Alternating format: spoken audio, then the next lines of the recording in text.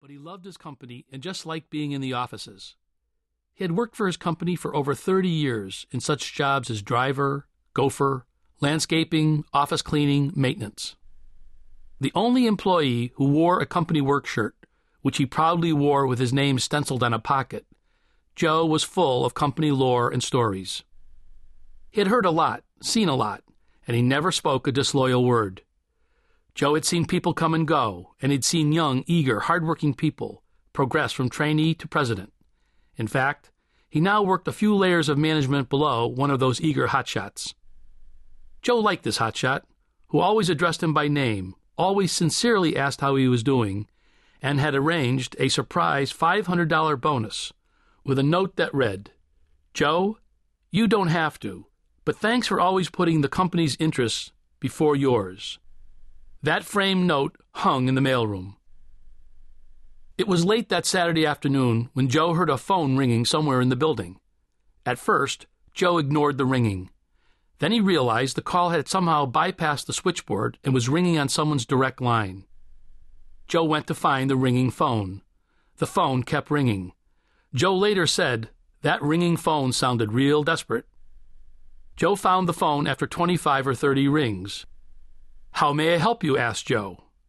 "I'm so glad you're there. I was just about to hang up. We need some help," said the caller. "Okay, what's up?" asked Joe. "We will run out of your product in about 3 hours. If we run out, our production line will shut down. If the line shuts down, it will cost us hundreds of thousands of dollars an hour, and my boss and I will be in big trouble. The product we need is your BRF 1982. Can we get some?" asked the caller. "I think we might have some trade show samples, stuff used for training, that kind of thing. I can't promise, but maybe we can find something." Joe got the caller's name, number, address, approximate amount of product needed. Joe told the caller he would see what he could do and get back to him. "We will be grateful," said the caller. "By the way, what's your name?" Joe called the hotshot at home. He explained the problem.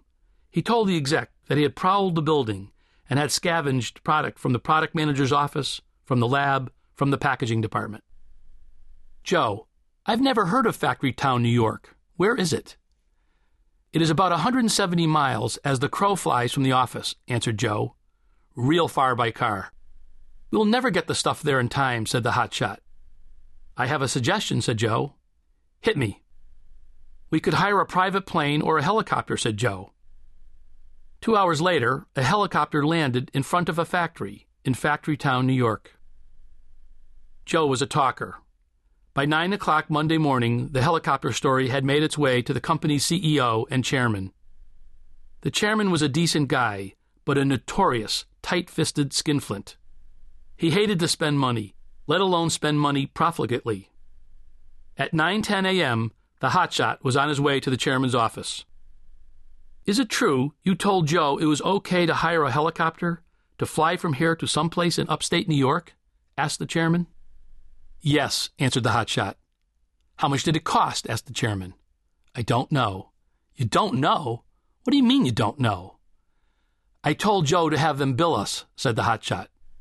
"Bill us?" blurted the chairman.